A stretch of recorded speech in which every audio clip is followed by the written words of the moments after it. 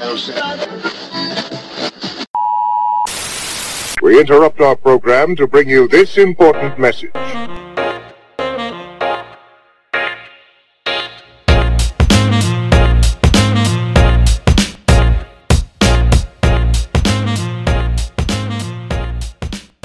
Hello and welcome to The Interruption, the Global Institute for Tomorrow podcast. Today we'll be taking a closer look at the global food supply system, how we source food, consume it, and even waste it. Importantly, we'll also discuss the impacts of COVID-19 on our global food outlook, and why, in the age of pandemics, the world cannot afford to overeat. As usual, I'm at the GIFT headquarters in Hong Kong with Chandran Nair, and this is an interesting locale to discuss food supply, given that Hong Kong generates only 0.1% of its GDP from agriculture. Yet there isn't ever a food shortage, even in times of pandemics. This might sound promising, but reports from research institutions across the world point to the fact that over 250 million people face food shortages and starvation, while future projections claim that we may need up to 50% more food by 2050 to feed the world's population of 10 billion.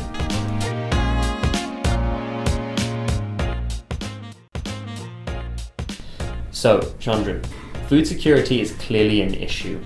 How concerned should we be about these numbers? Yeah, this is a good topic. When we talk about food security, we need to be sure that we do not confuse global food security issues and think about the global population as one and locality-specific needs.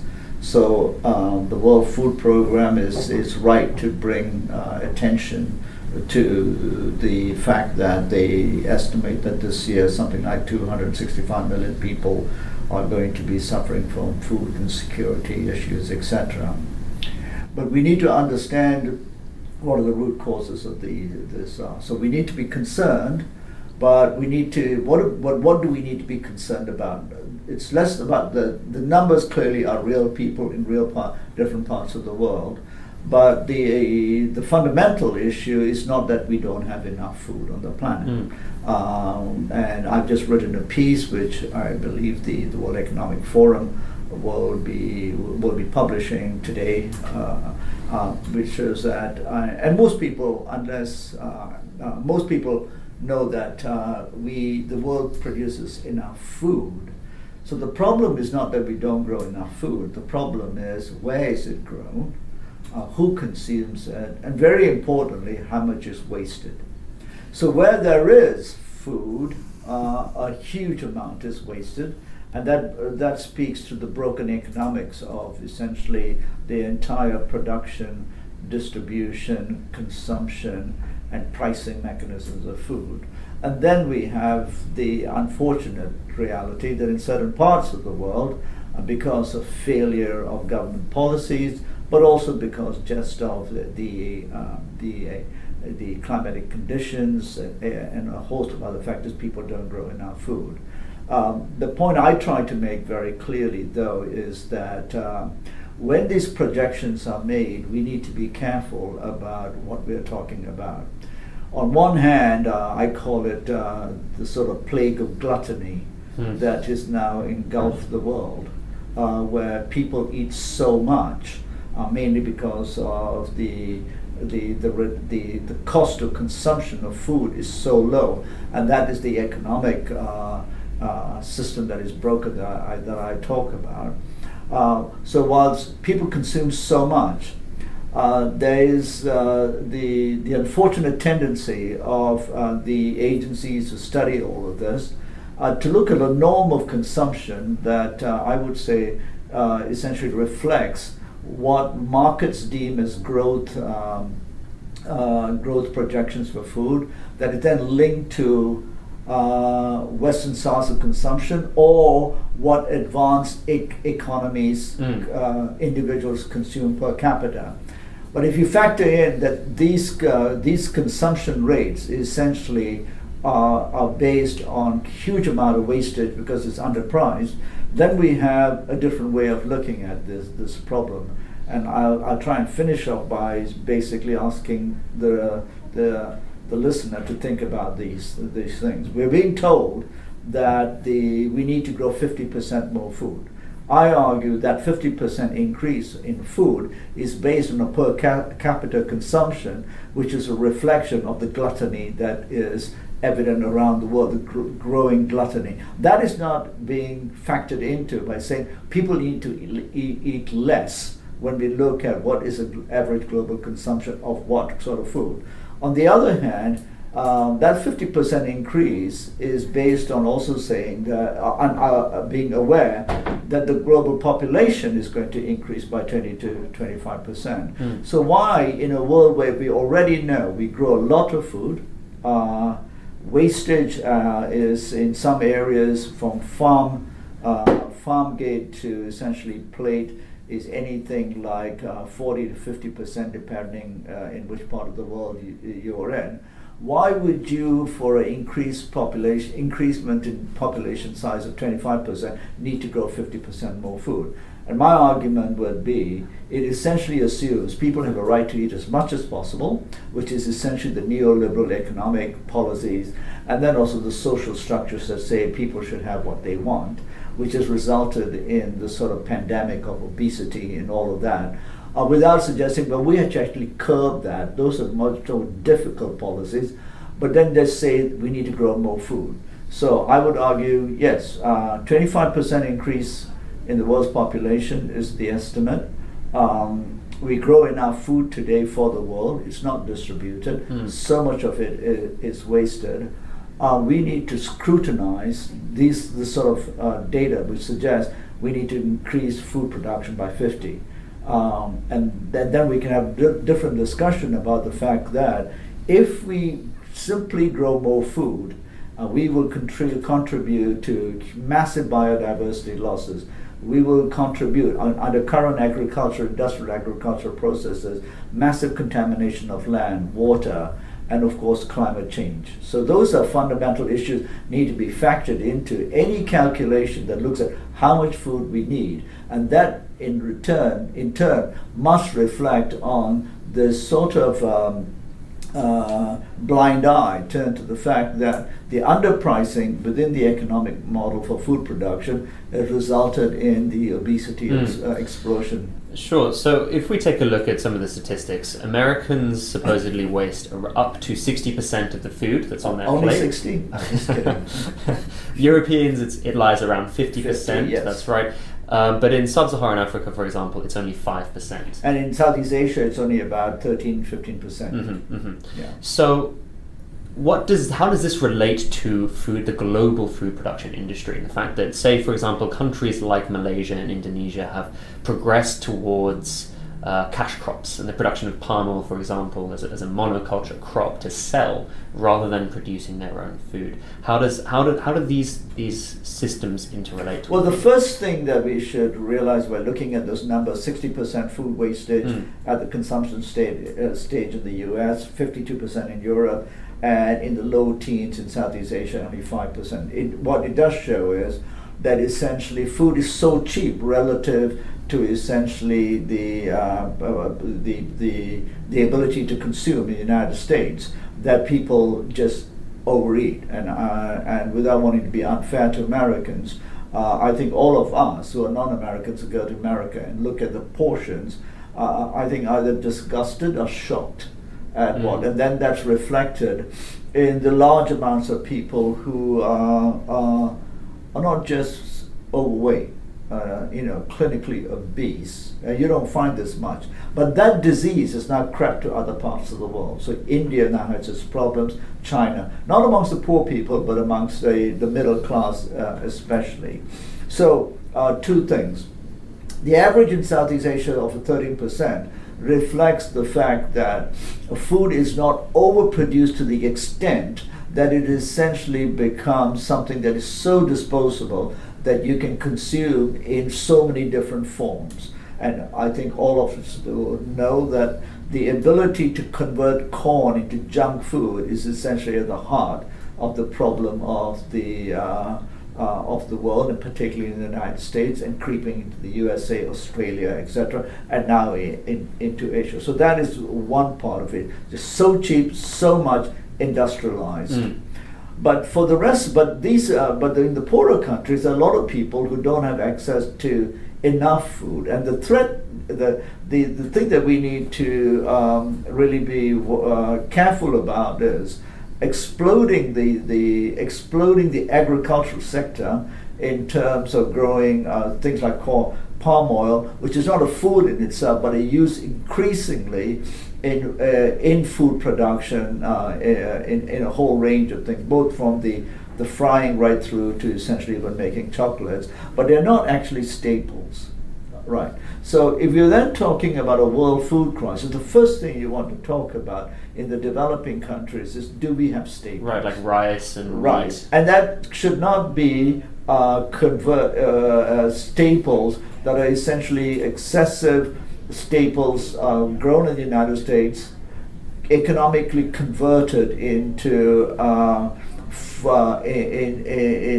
products that are essentially junk food, and then sold and flooding the global market. So you would want to see a way in which, in the developing countries, particularly Southeast Asia, and particularly what the pandemic has taught us, food sufficiency in the staples. So in Southeast Asia, that would be rice. Most Southeast Asian countries, apart from, and if I'm not wrong, Vietnam and Thailand, are not self-sufficient. So Philippines used to be self-sufficient in rice; it's no more self-sufficient. Filipinos typically eat rice three times a day, right? Particularly because it's still largely an agrarian, rural economy. They're not self-sufficient. The irony is, developing countries like the Philippines are importing rice from the USA. So you have to change that, and then you start pricing it properly, so that you have a local economy in which it's priced properly, there's no wastage, there's no overconsumption, and you don't start to create this false economy whereby food is so cheap and a certain segment of the economy is sort of the population essentially consumes unhealthy amounts of all sorts of food and essentially gets sick. So those two different things we have to distinguish: self-sufficiency and that the global production of essentially food that is staples that are converted into essentially foods that are really processed and not good for people. Okay. So changing tack slightly, you mentioned this sickness. Now, how does this sickness affect the environment? Does the need to create more food, to underprice it, to allow mass consumption damage water, soil and air systems? Well, I think we all know, and you don't need to go into a detailed discussion here, but if you buy into the argument that you need to grow more food, then essentially you start to need to have more access to land. And that land is either currently what we call agrarian land, and as populations grow, we essentially start to encroach on wilderness, ecosystems, etc. And there is a trade-off, but there's an inevitability as the population of the world, particularly in Asia, grows. We will have to essentially encroach.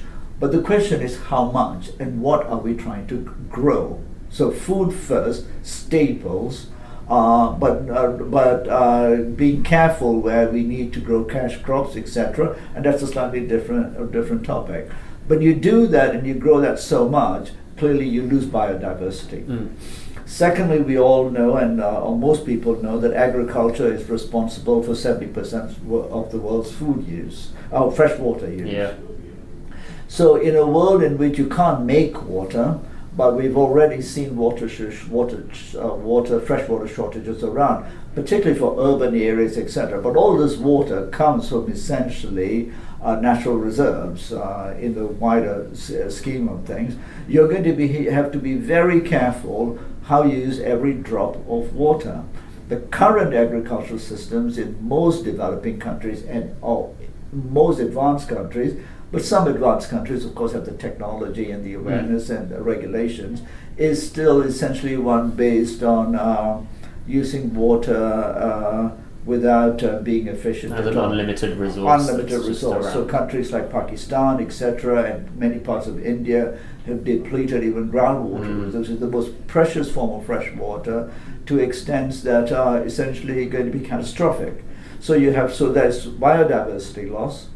There is essentially water depletion, Yeah. and then there's a huge amount of water pollution. Because to grow this level, at this rate of yields that are required, where on one hand you are pricing it so cheaply, you have to grow a lot, and the yield obsession, then you have to have inputs, and those inputs are essentially carbon inputs, and you use carbon inputs, chemicals, fertilizers, herbicides, etc. And we all know the story, from groundwater to health impacts to essentially ecosystem damage, etc., bees, butterflies, etc. That is a disaster around the world. So we need to be very careful when we say 50% more, and not factor in the huge ecological damage, and don't think that, and don't try and suggest that anyone who talks about that doesn't care about feeding the world because there's some kind of hippie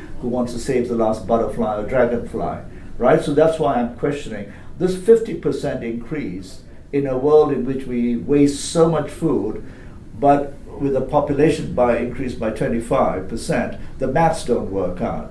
And it's not simply about the maths. We're supposed to be in an era of technological advancement, etc., where we are supposed to be really smart. And I would argue that these things are taken for granted because at one level, even the people who look at this refuse to confront the big question we will need to ask ourselves: how much should you eat?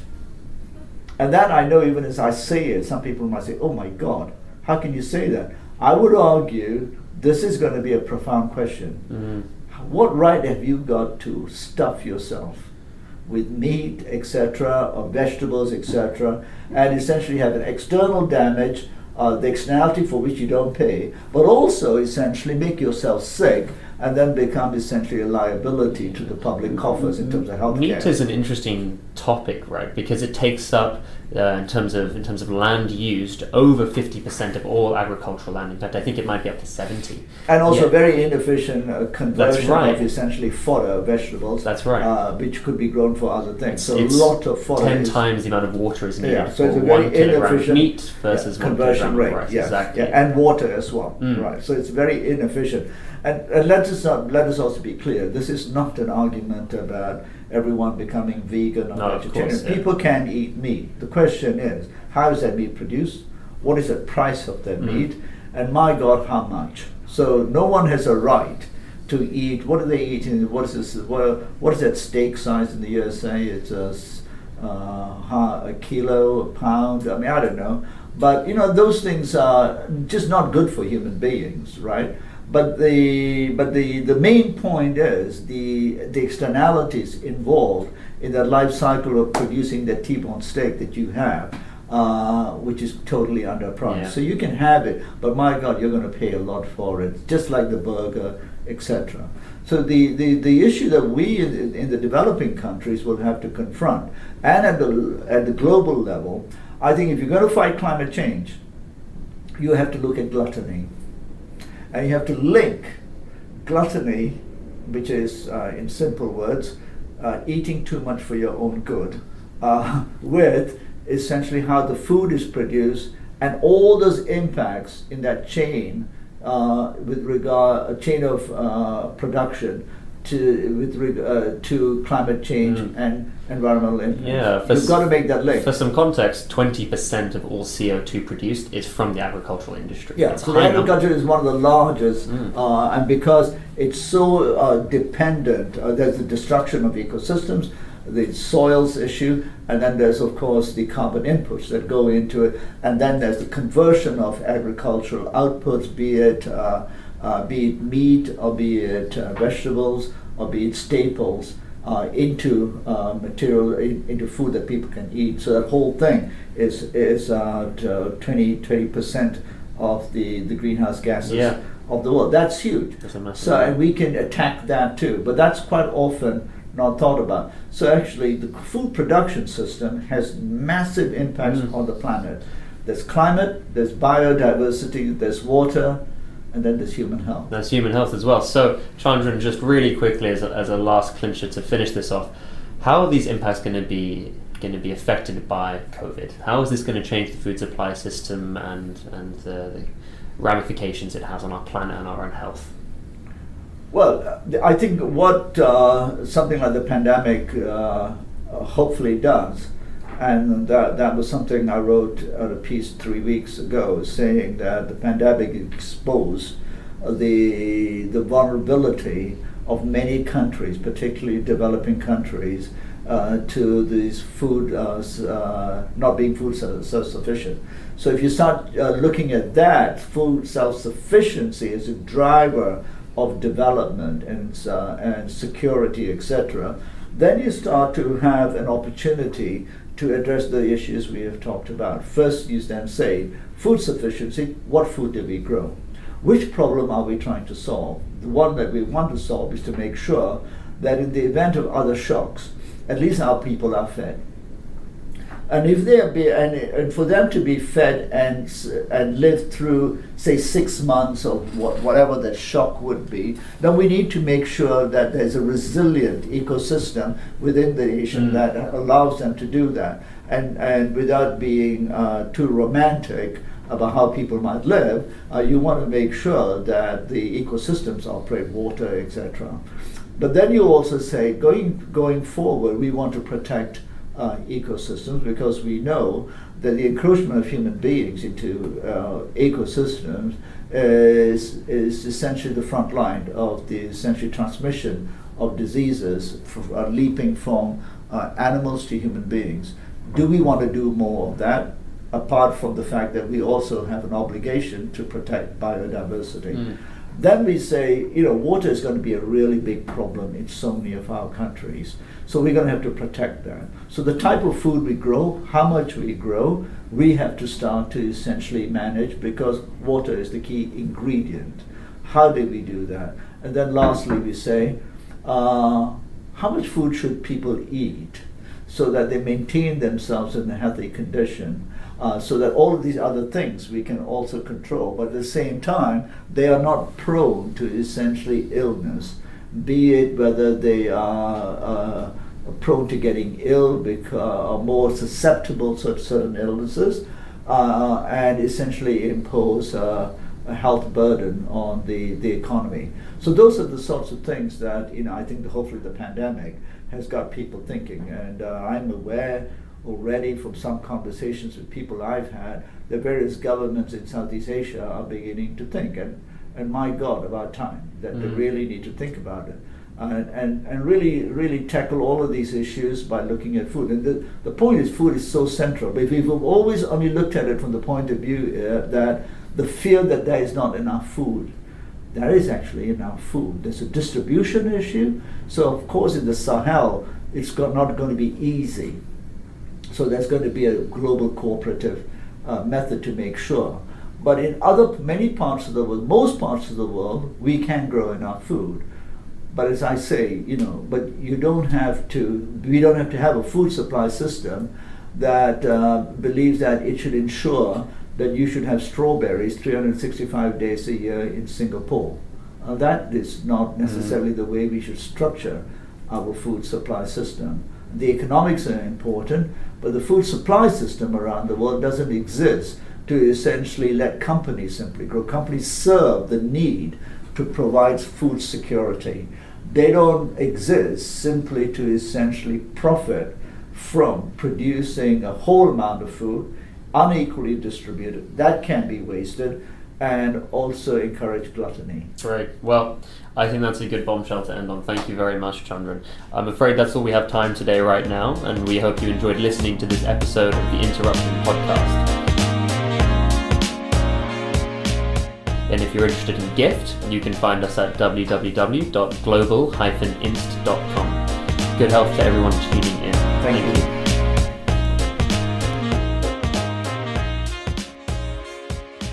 We return you now to your regularly scheduled program.